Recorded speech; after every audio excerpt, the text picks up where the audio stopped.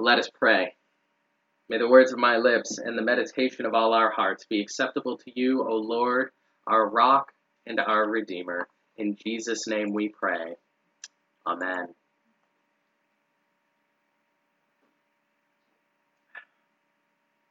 Well, thus far in our sermon series looking at the Gospel of Mark, we have set the stage by looking at the uniqueness of Jesus. God come in the flesh, the servant king of God who is worth following. Today, in our passage, we are presented with two miraculous healings which reveal even more about who Jesus is. That's something we want to keep in mind as we consider the miracles that Jesus performed, and as we think about miracles in general. The acts themselves are incredible, but we don't want to become so enamored with the miracle that we lose the one who performed the miracle. What does the miracle show us about Jesus? In these cases, we see Jesus' uniqueness on display yet again. Normally, when we think about memorable kings or rulers, we tend to remember the negative ones, I think, more often than not. We think of conquerors and tyrants like, say, Hitler or Alexander, or maybe the manipulative geniuses like Machiavelli or Bismarck. And to be sure, there are positives as well. Churchill, of course, with his ability to inspire people. But Jesus displays an attribute which we almost never associate with our great human leaders. In fact, sadly, it's not often found in human leadership. His compassion. He comes as king and specifically uses his divine authority, his exousia, that word that we spoke about last week. It comes up again. He uses it to extend compassion. Let's look at the encounter with the leper first. Here we see Jesus' compassion shown in his will to cleanse and to restore. The language in this passage is really quite interesting. In verse 40, we have this leper coming to Jesus in obvious need. The disease itself makes his need obvious, but the language Mark uses to describe his posture and his heart brings it out even more for us. The leper is imploring Jesus, and he's on his knees. But he doesn't say what we might expect. We would expect him to say, Jesus, please heal me. Please take this disease from my body. But that's not what he says. Instead, we read, if you will, you can make me clean. He asks to be cleansed, not healed. Well, what's the difference? Well, to answer that, we need to know a little bit about leprosy and the effect that it had. See, leprosy is a highly contagious disease that affects not only the skin, but all parts of the person, their blood, their bones, everything. And lepers at this time were forced to stay away from people. They had to live in an isolated or a segregated place. They couldn't touch other people. They were not even allowed to approach other people for fear that their disease would pass to them. So complete was their separation from society that when they were around other people, they would have to cry out, unclean, unclean. And to make themselves look as downtrodden as possible so that no one would want to come near them. Well, we don't have to walk around saying unclean. The more I describe the plight of the leper, the more familiar it might sound given our current circumstances. We can relate to the leper to a degree given our own isolation and our own distancing from one another. But even at this point, the leper's situation seems to be one that needs to be healed, not cleansed. Well, what takes the plight of this leper to the next level is that he would have been deemed ritually unclean. And this meant that he couldn't go into the temple or to synagogue. He couldn't be part of religious services. He would not be allowed to approach God. And often the thinking was that the leprosy was a punishment from God for one's sins, as we see in a few different places in the Old Testament. This leper then is one who is completely separated from society, both physically and spiritually. The leper's life was one of isolation in every possible form, and it was utterly miserable. The Roman and Jewish historian Josephus likened it to being like the walking dead. The leper's condition was heartbreaking and seemingly hopeless. For the leper to be restored, he needed more than healing. He needed cleansing. That's the background that we need to have so that we understand just how mind-blowing the compassion of Jesus is. See, first we hear that Jesus was moved with pity. That would not have been the expected response, given that the common understanding was that leprosy was a punishment. But rather than seeing someone who needed to be punished, Jesus saw someone in need of mercy. It's a complete reversal of how most people would have seen this situation. Verse 41 continues, he stretched out his hand and touched him and said to him, I will be clean. The words are incredible. With the words, the leprosy is driven out of the man's body and life itself returns to him. Bishop J.C. Ryle, reflecting on this moment, wrote this: who can conceive the greatness of the change in the feelings of this leper when he found himself healed? The morning sun rose upon him a miserable being, more dead than alive, his whole frame a mass of sores and corruption, his very existence a burden. The evening sun saw him full of hope and joy, free from pain and fit for the society of his fellows. Surely the change must have been like life from the dead. It's an amazing moment. But the truly amazing thing is not just the words, but what comes right before them. Jesus stretched out his hand and touched him. He touched him. And remember what we just said about the leper. No one could touch him. No one could come near him. Anyone who touched a leper would themselves be immediately deemed unclean, unable to enter the temple or come into the worshiping community, unfit to be near God or his people. And yet Jesus touches him. And by his touch and his word, Jesus is not made unclean, but rather, as one commentator put it, the leper is cleansed by Jesus' contagious holiness. The physical cleansing is remarkable, but what would this have done for the leper's soul? The ability to approach a priest again, to come into the worshiping community, to have what was viewed as the punishment of God lifted from him. Or even just the joy and comfort of having someone touch him. When was the last time, we could wonder, that the leper felt the touch of another person? When was the last time someone else would have felt comfortable in his presence? When was the last time someone would have looked at this man with pity and mercy and extended compassion?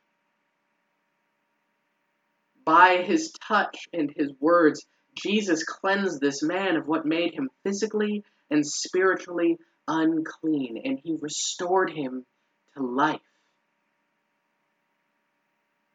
Once again, he was able to be a part of society, able to live with others and know things like friendship and love. The life of shame and uncleanness, gone.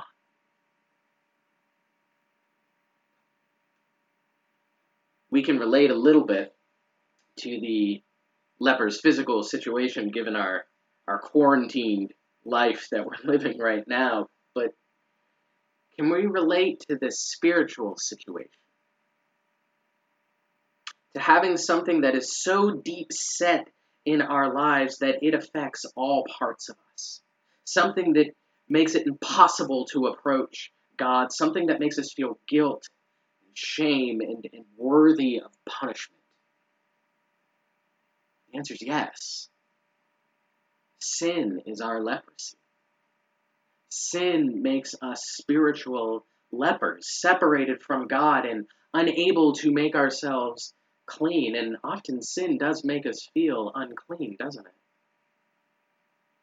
Haven't there been times when you committed a sin, or perhaps you saw a sin committed by another person and it left you feeling unclean?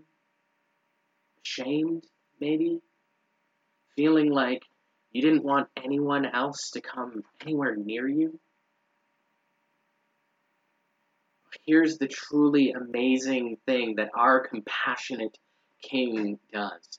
In touching the leper, he comes into direct contact with that which makes him unclean, with what separates him from God. He takes upon himself the disease that was killing the leper physically and spiritually. He takes it upon himself and he conquers it. It does not make him unclean, rather the leper is cleansed.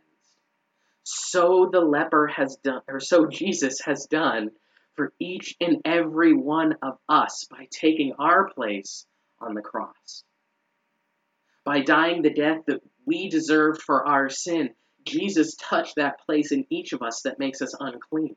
He took it upon himself so that we no longer need to carry it. We no longer need to feel guilt and shame, but can enjoy the new life that Christ has purchased for us through his blood.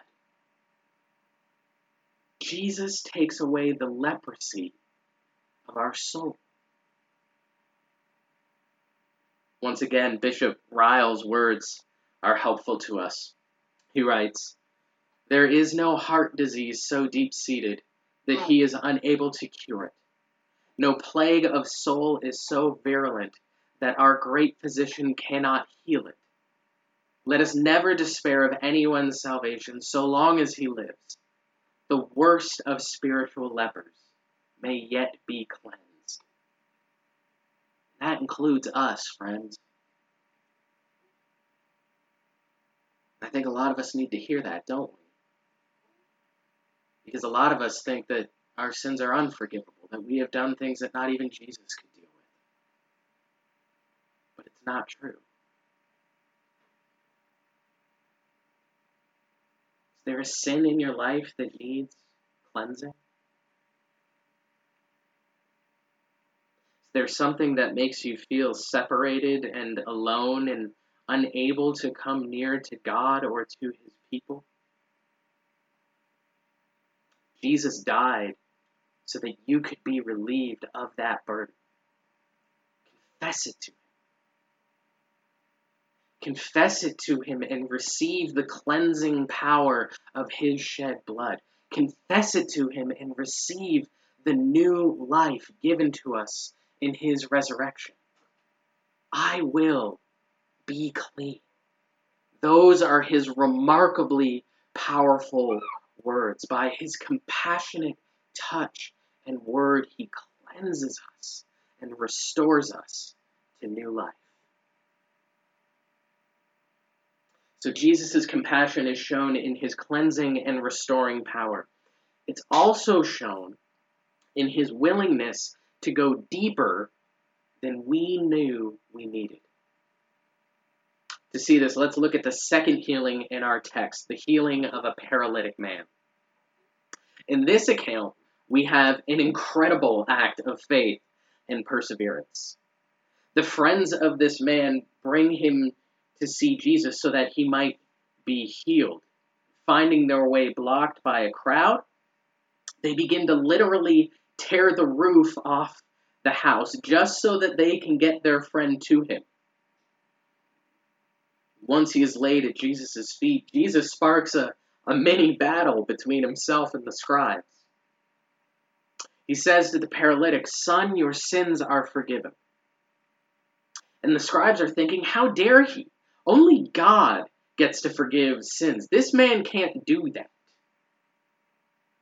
Jesus, knowing what they're thinking, makes this kind of odd statement. Which is easier to say to the paralytic, "Your sins are forgiven," or to say, "Rise, take up your bed and walk"? But that you may know that the Son of Man has authority on earth to forgive sins, he said to the paralytic, "I say to you, rise, pick up your bed, and go home." That's what happens. So what's going on here? Well, this account brings out the fact that Jesus came to deal with the greater problem. Without question, he can heal our physical afflictions. He can give this man the ability to walk and move again. But more than that, Jesus came to deal with sin. You see, when we're in need, all we want is to have that need met. This paralytic and his friends probably thought that if only he could be restored physically, then his life would be great. It would be exactly what he needed. It's what we all think.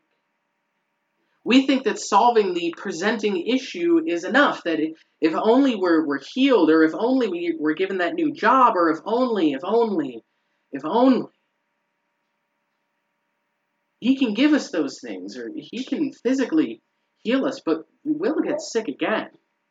We will need more money again, or more food again. What Jesus came to do is give us the healing that will last. Something that only he can give, the forgiveness of sins. Tim Keller, whose work on this passage that I'm greatly indebted to, wrote this: Almost always when we first go to Jesus saying, "This is my deepest wish," his response is, "We need to go a lot deeper than that." In response to the challenge of the scribes, Jesus uses the word that we mentioned earlier and that we spoke about last week, exousia, authority. He is showing the scribes and all that are gathered that he has the divine power to deal with the problem that truly plagues us. He shows his ability to deal with the presenting problem by saying, "Rise, take up your bed and walk." But he only does that to show that he has the exousia to forgive sins, to deal with the greater problem. In his compassion, he uses his authority, his divine power, to go deeper than we would ever want to, so that we can be given what we truly need. He says to us who are spiritually paralyzed, "Rise and walk. Your sins are forgiven." We want to focus on the surface level. And that may be something serious, don't get me wrong. The surface level is important. But what we need so much more than that is what only Jesus can give us. He shows his compassion by showing us that he's willing and able to deal with the problem behind the problem, with the sin that truly plagues us, and by faith to forgive us that sin. One last thing to talk about this morning. Jesus shows us his compassion by cleansing and restoring us and by dealing with what truly plagues us. And he also shows his compassion by redeeming our afflictions. There's two unifying pieces to these two accounts, and one of them is affliction or difficulty.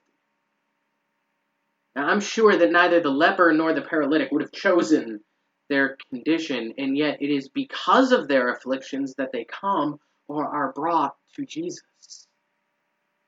Their conditions leave them in a place of utter desperation. Think about it. The leper, according to the law, was not allowed to even approach people. And yet in his desperation, he throws himself at Jesus' feet.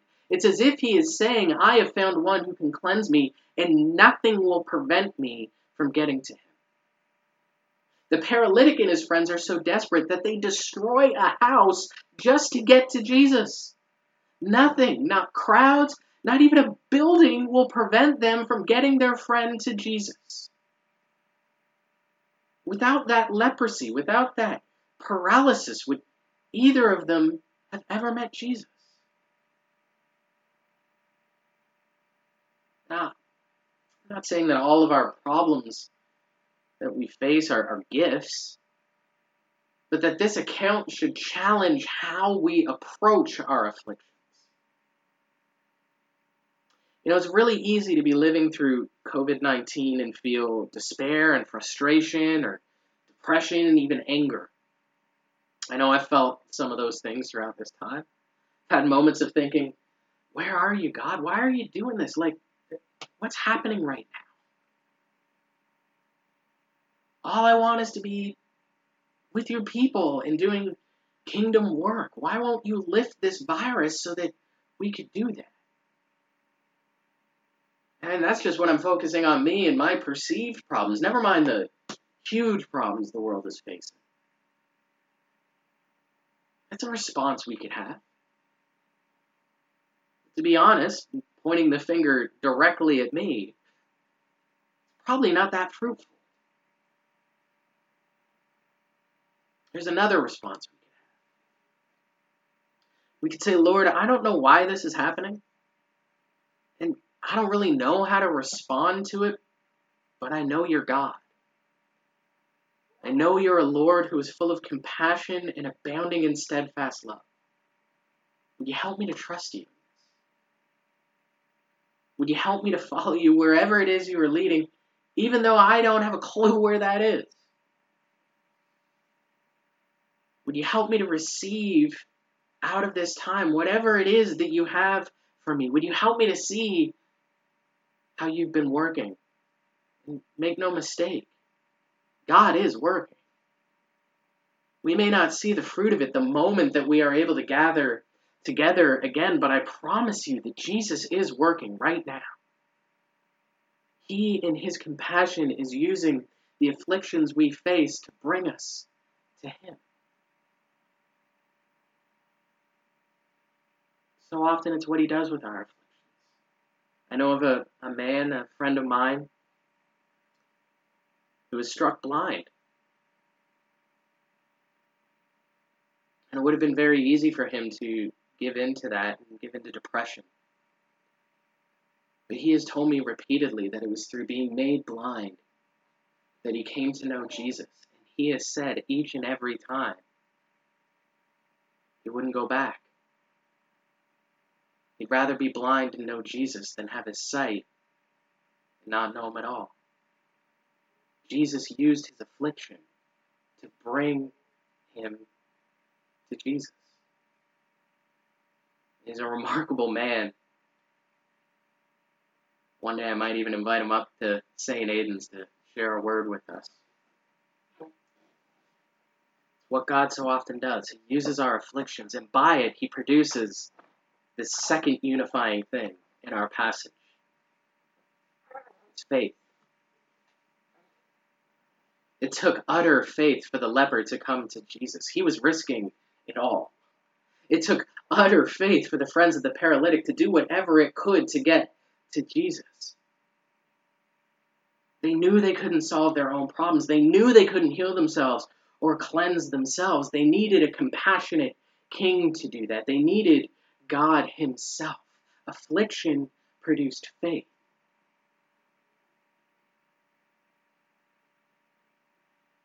And Jesus forgives them. And he cleanses him. And the scribes ask this question, who can forgive sins but God alone? It's amazing and heartbreaking all at the same time that our hearts can be so wrong and yet so close to the truth.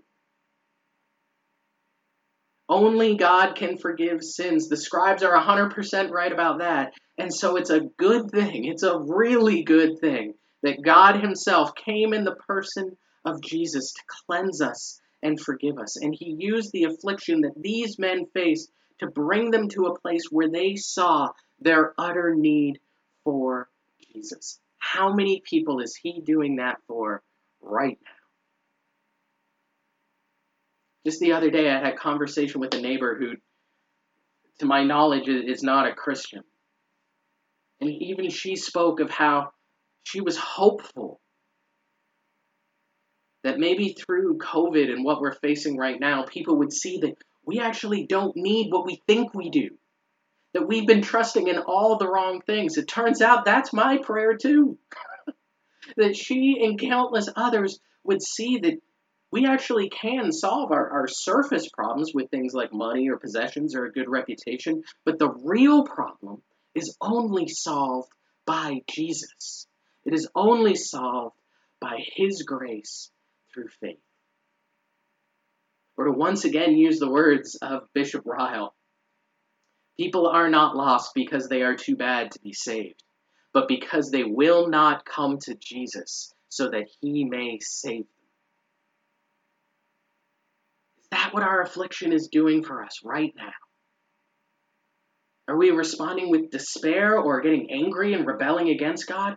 Or is it bringing us to see our dependence upon him, to see our need for him, to see that only he can satisfy what we truly need? Will we respond with faith?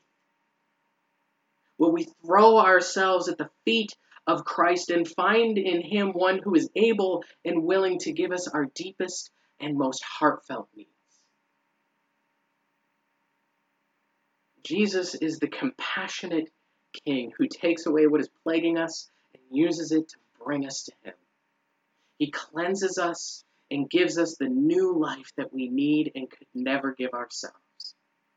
Will we have faith in the compassionate King Jesus? Let's pray.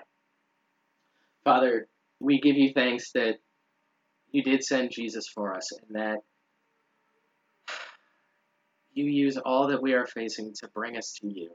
I pray, Lord, that you would give us eyes to see how you are working in these days, and that you would give us hearts to respond by faith, to throw ourselves at the feet of Jesus, and find in him one who is mighty to save. In Jesus' name we pray. Amen.